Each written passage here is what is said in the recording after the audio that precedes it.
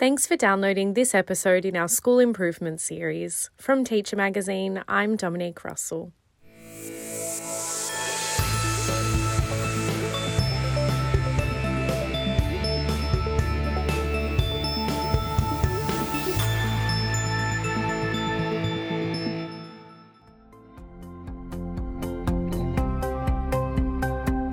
We're taking you to Tasmania in today's episode, where staff at Bowen Road Primary School have been working with a local electrical engineer for a few years now to teach students about coding. The partnership came about through the CSIRO's STEM Professional in Schools program, which invites STEM industry professionals from across the country to volunteer in schools to share their expertise and real-world perspectives with students. I'm joined in this episode by the electrical engineer volunteering at Bowen Road Primary School, Robbie Bell, from Hydro Tasmania, which is Australia's largest generator of renewable energy. Lynn Hanlon, the educator at Bowen Road Primary School who facilitated this partnership, also joins us to offer her perspective. Let's jump in. I thought it would be a good idea just to begin things, to get a bit of an idea of both of your roles at the moment. So Robbie, yourself as an electrical engineer and Lynn as an educator, and then also how your involvement in the STEM's Professionals in Schools program came about. So could we start off with you, Lynn? I'm a teacher of about 40 years experience, and I'm now currently at Bowen Road Primary School. And in 2018, I saw an advertisement in an education email about the Scientist in Schools program and thought it'd be a great opportunity for our school. So at that time, my role was as a support teacher, but now I've actually gone on and I hold a senior staff role and a primary maths coach role. So I really value I really value maths and science, and I really am keen to push the value of maths and science here at Bowen Road Primary School. And Robbie? So I'm an electrical engineer. I work as a design engineer, and also so that's within projects. So I'm always project focused. I work doing design implementation. And with that work, it sees me routinely doing coding, so programming of control systems, and also some graphics work and other types of things for interface displays.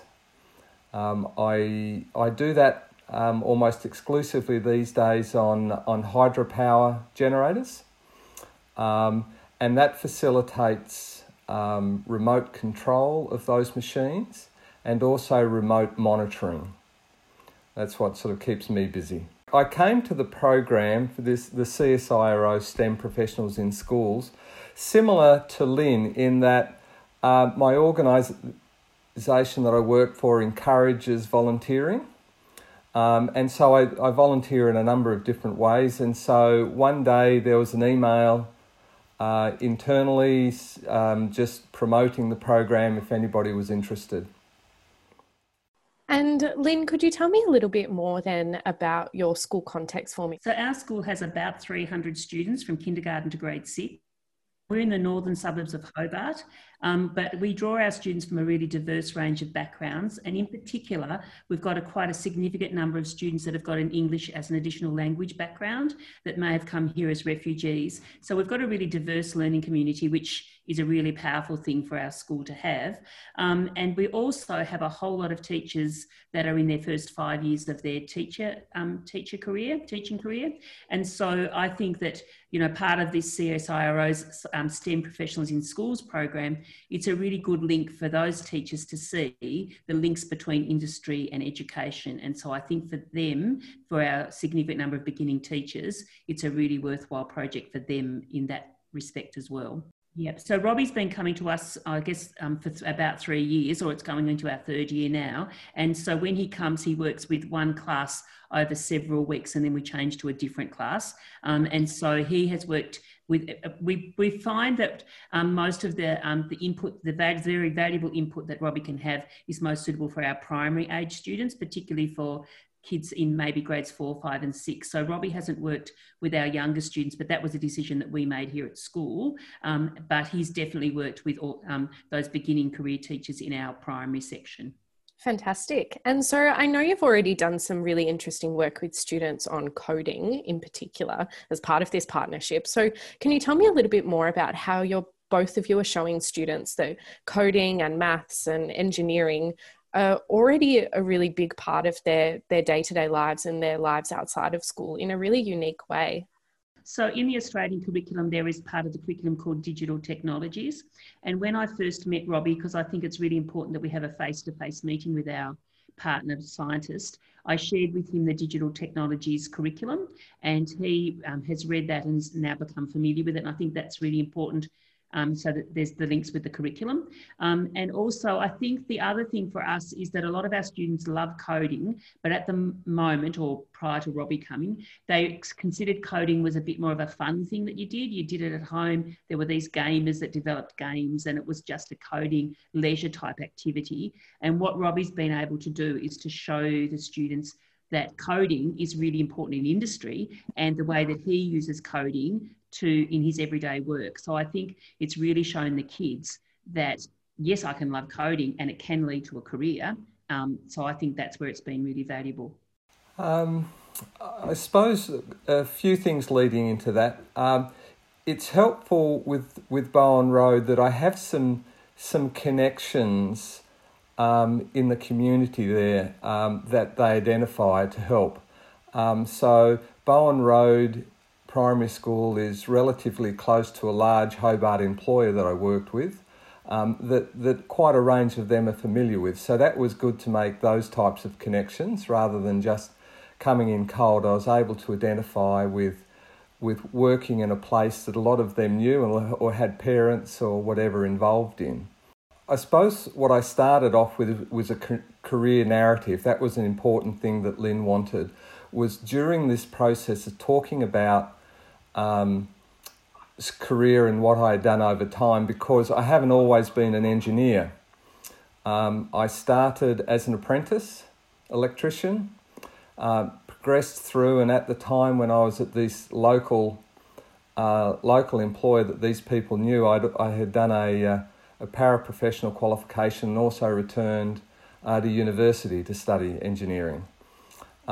So that's one aspect that we try to talk to them about, is that just because you leave school and do something doesn't mean you have to or you will do it forever.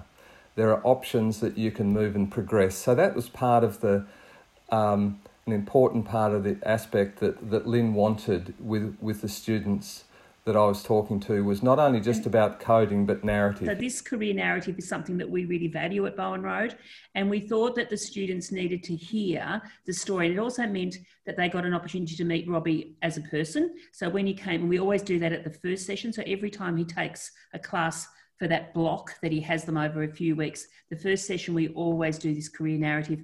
And I think it allows the students to see Robbie as a real person who has got a journey in his career. And he also knows that he's going to have more opportunities even still coming up. So I think it's also part of setting the scene for his relationship building with the students. The next area in terms of coding to demonstrate to the students in the class is, I'd ask, what type of jobs or interests do their parents have? And then just start looking at opportunities where all of these jobs potentially can be coders as well. We talk about how engineers have to code, but doctors have to be able to code. Accountants need to be able to code. Electricians need to be able to code. Or when I say need, it's perhaps more a case of a whole lot of range of jobs have opportunities to code. Some people won't take those opportunities and move in that direction, and others can. For example, you think about scientists generate codes for MRI machines, but the medical people also have to work on that and get it together, and they're coding in those ways as well. Accountants, can just do marvellous coding things with Excel that I just don't want to go near. But you see, so it's trying to broaden their horizon of coding and not just thinking of games or not just thinking of somebody who codes a computer. There are coding aspects in lots of jobs if people want to look for those opportunities within those jobs. Our Tasmanian Department of Education has 4 core values, and one of them is aspiration. And I think that this program really fits with that, because we would have a lot of students that if I went up to them and said, you know, what career or what job would you like to do when you leave school? We would probably have from a lot of them, not from all of them, but a lot of them a very limited idea of what different careers would be available to them. And so I think that having people like Robbie come into our school is really valuable for students, because it enables them to see that, first of all, there is a diverse career pathway that Robbie speaks to them about, but also that, you know, you can have a passion, and your passion can actually end up being a career as well in some ways. And so I think it really fits with that value of aspiration. One other thing I have done is we talked about the technologies, or the digital technologies curriculum. As some of the background, I had undertaken the University of South Australia's out of their education centres a MOOC.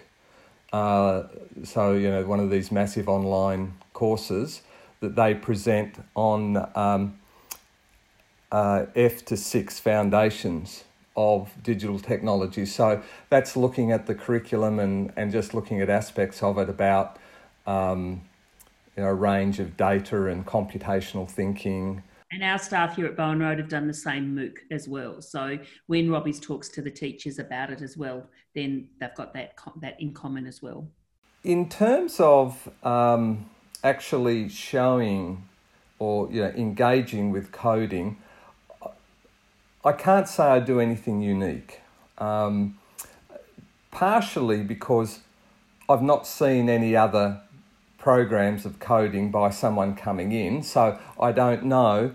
But I would more think about it is looking under, breaking structures down so that they can see the simple elements. And then, for example, we base it on Scratch, which is a standard project put forward for educational learning.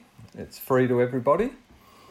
And so it's more about building blocks, looking at, doing one thing and then asking the students how we could modify it or to add something. And then when they've got that working, add something else. And that's still using the Scratch tutorial stuff that they publish, which is great. And, so it's looking at, simple steps, do one thing and then add something to it and then build it up over time so that it's doing something a lot more than when we originally started, and they could see how you can build on things independently. We've got a computer lab here at Bowen Road Primary School. So in Robbie Comes, he usually takes the first session in the classroom where he does the career narrative and talks to the students about a whole lot of things that he's already mentioned. But then in the next sessions that he comes back, we usually book the computer lab, and then we've got a big TV screen, etc., in the computer lab, and then the students can log on, and then Robbie uses his expertise to help the students undertake a project that Robbie's planned for them to do. So Robbie makes himself available on a fortnightly basis, and he comes in for 2 hours at a time. We work around his work commitment, so sometimes he has to be away from Hobart with his work. So Robbie and I email about that, and we set it all up and set the dates up, etc. But usually each class would have about 3 to 4 sessions, maybe 5, depending on the term and Robbie's availability. And so when he comes, they have 2 hours at a time, times 4 or 5 sessions. So 8 to 10 hours in total for most classes. Great. Yeah, that's definitely a significant amount of time. And so would it be right to say, just with your discussion there about the projects on Scratch, Robbie, would it be right to say that, the classrooms of students go in having not really undertaken use of a program like that before, and then when they leave, they have quite a sophisticated knowledge of it? Are you working on Scratch with each session and building on that knowledge, like you say? Is that how it's working? That's correct. It's interesting, though, that clearly there is a subgroup of students that nothing's new. They've done it elsewhere. They've either done it at home or done a coding camp during holidays, or sort of those type of things. There are others who are completely new to it. And it is interesting from my perspective, just not being a teacher or being around teaching, to see how some students take to it and some struggle with it. It's interesting. I had seen one student that for a period did struggle, but suddenly something tweaked and off they went. I wouldn't say at the end of it, though, they've got a sophisticated idea of what they're doing, or they have some concepts that they can recognise and use and build on if they wish to. Certainly, that they come out at the end of the time at a range of levels, range of abilities. And they can pursue it however they want afterwards, because while in the computer lab they're working on provided IT and using school IDs. I encourage them, certainly inform them that they can go home and do exactly the same thing on a laptop at home and browse, and certainly some do. Can you talk me through some of the behind the scenes work of what you've done to actually make this program run so well? So there is obviously a person who runs the CSIRO's STEM Professionals in Schools program. So when we first expressed an interest, they contacted us to find out about our school context and to find out what we're interested in doing. And then their role is to find us a partner scientist engineer. So they then proceeded to, obviously, as Robbie said, he saw an email at work and then he expressed an interest in volunteering for this program. And then we basically get given Robbie's email. And so then what I did, and we had another scientist in schools prior to Robbie, so we did exactly the same process. We invited them to come into school so we could have a face-to-face meeting. And I think that that's a really crucial step in the partnership. So Robbie came in, we had a chat about our school, about how we could fit in with Robbie's. So we had to work out with Robbie's commitments and our school timetabling how much we could work together. But I think that face-to-face meeting is really critical, because then we get to learn about Robbie's strengths and his interests and where we think that we can most value from this partnership.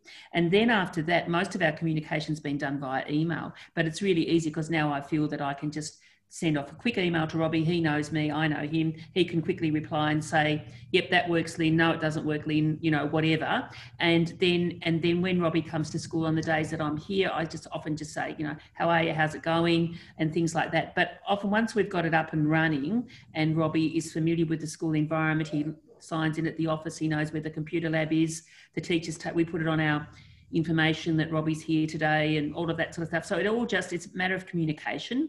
But I do believe that for us, the crucial step was that face-to-face meeting at the beginning, and then working out whether, how we could best make, value out of this program. Would you agree, Robbie? Yeah, I would. What are your long-term goals with this program for improving student learning for the students at your school then? So I think what I've just started this conversation with Robbie in the last couple of days again, because we've had Robbie now for, 2 going on to 3 years, that most of our students have actually undertaken the initial work that Robbie did, where he matched it to the digital technologies curriculum and to his career narrative. And Robbie's now put his thinking cap on and is trying to come up with something different that he can do so that we can maintain this partnership with Robbie, because the students, we can keep building on the scratch and the coding and all of those sorts of things. But I'm hopeful that Robbie's got another string to his bow, or many strings to his bow, that he can come up with something that he thinks that that will continue to build on our partnership. So I think that's part of the challenge, is working out, what we can do to sustain the students' interests, what we can do to sustain Robbie's interests. Like, Robbie's only going to want to be involved if he's finding it worthwhile, if his volunteering is actually fulfilling, then he's actually feeling valued. So I think, Robbie, it's a bit about trying to find out something else that Robbie can do. To that end, it's a case of, I think, once they've done that initial work, it's then perhaps more into that ongoing area, but we're still within that digital technologies framework, For example, in there's information or discussion about the collection of data and holding that and looking at it, but still wanting to embrace some coding within Scratch. So I'm sort of currently thinking about and looking at a group of students who know how to use Scratch at a basic level, but now we actually want to bring something into Scratch from the outside world and do something with it. So that could simply be bring in a temperature in terms of, you can think of a science background or the collection of data, of bring in a temperature and hold them and just create a really simple bar graph of it over time. And then looking at, well, what does the data mean? How is it represented? How is it stored?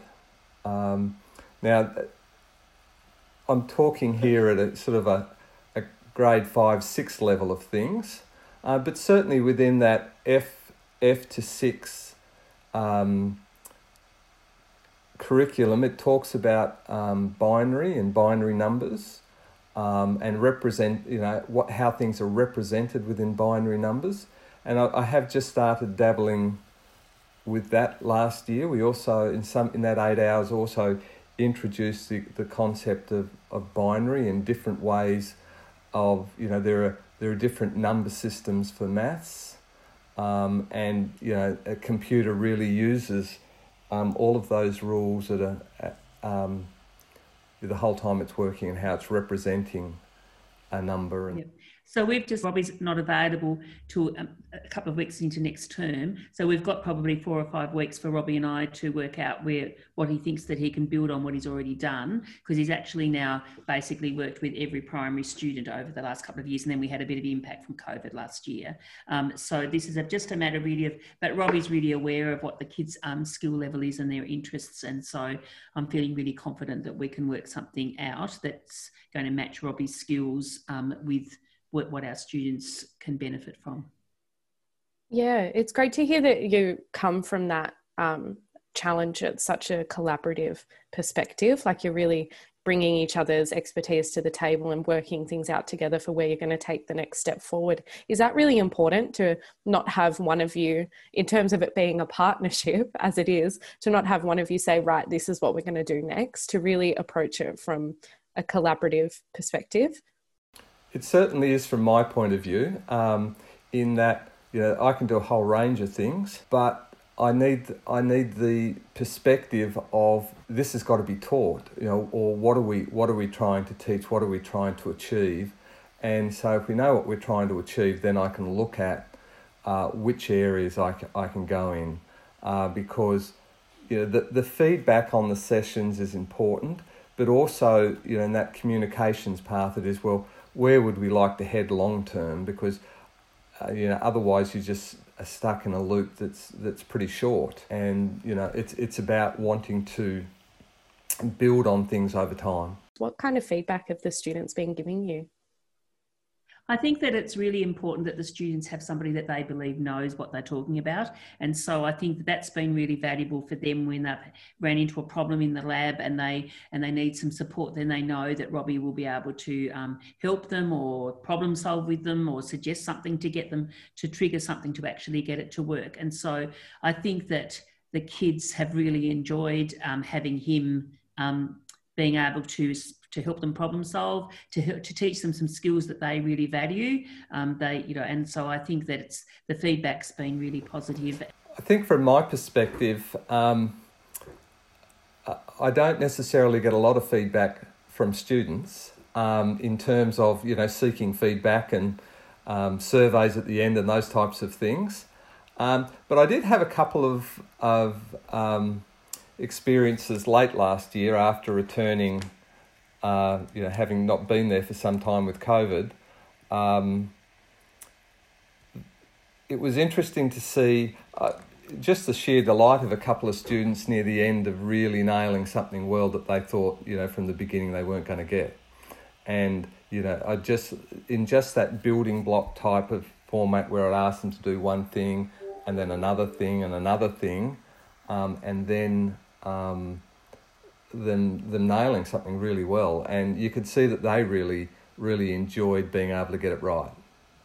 And as an educator, that's what we really value too, is when we can see, that those child's actually grasped something that they were struggling with. So I think, I think it's really nice to know that we can actually see those students, see those light bulb moments. But I do think communication is the thing, because, Robbie's busy, we're busy. And so it's really just a matter of trying to work out when Robbie's available, be understanding if Robbie suddenly says, no, I've got to go away to up to the Central Highlands for a hydro for a few weeks, then we just work around it. And and I think that's the really important thing to understand, that Robbie's flexible, we try to be flexible, and we just try to make it work.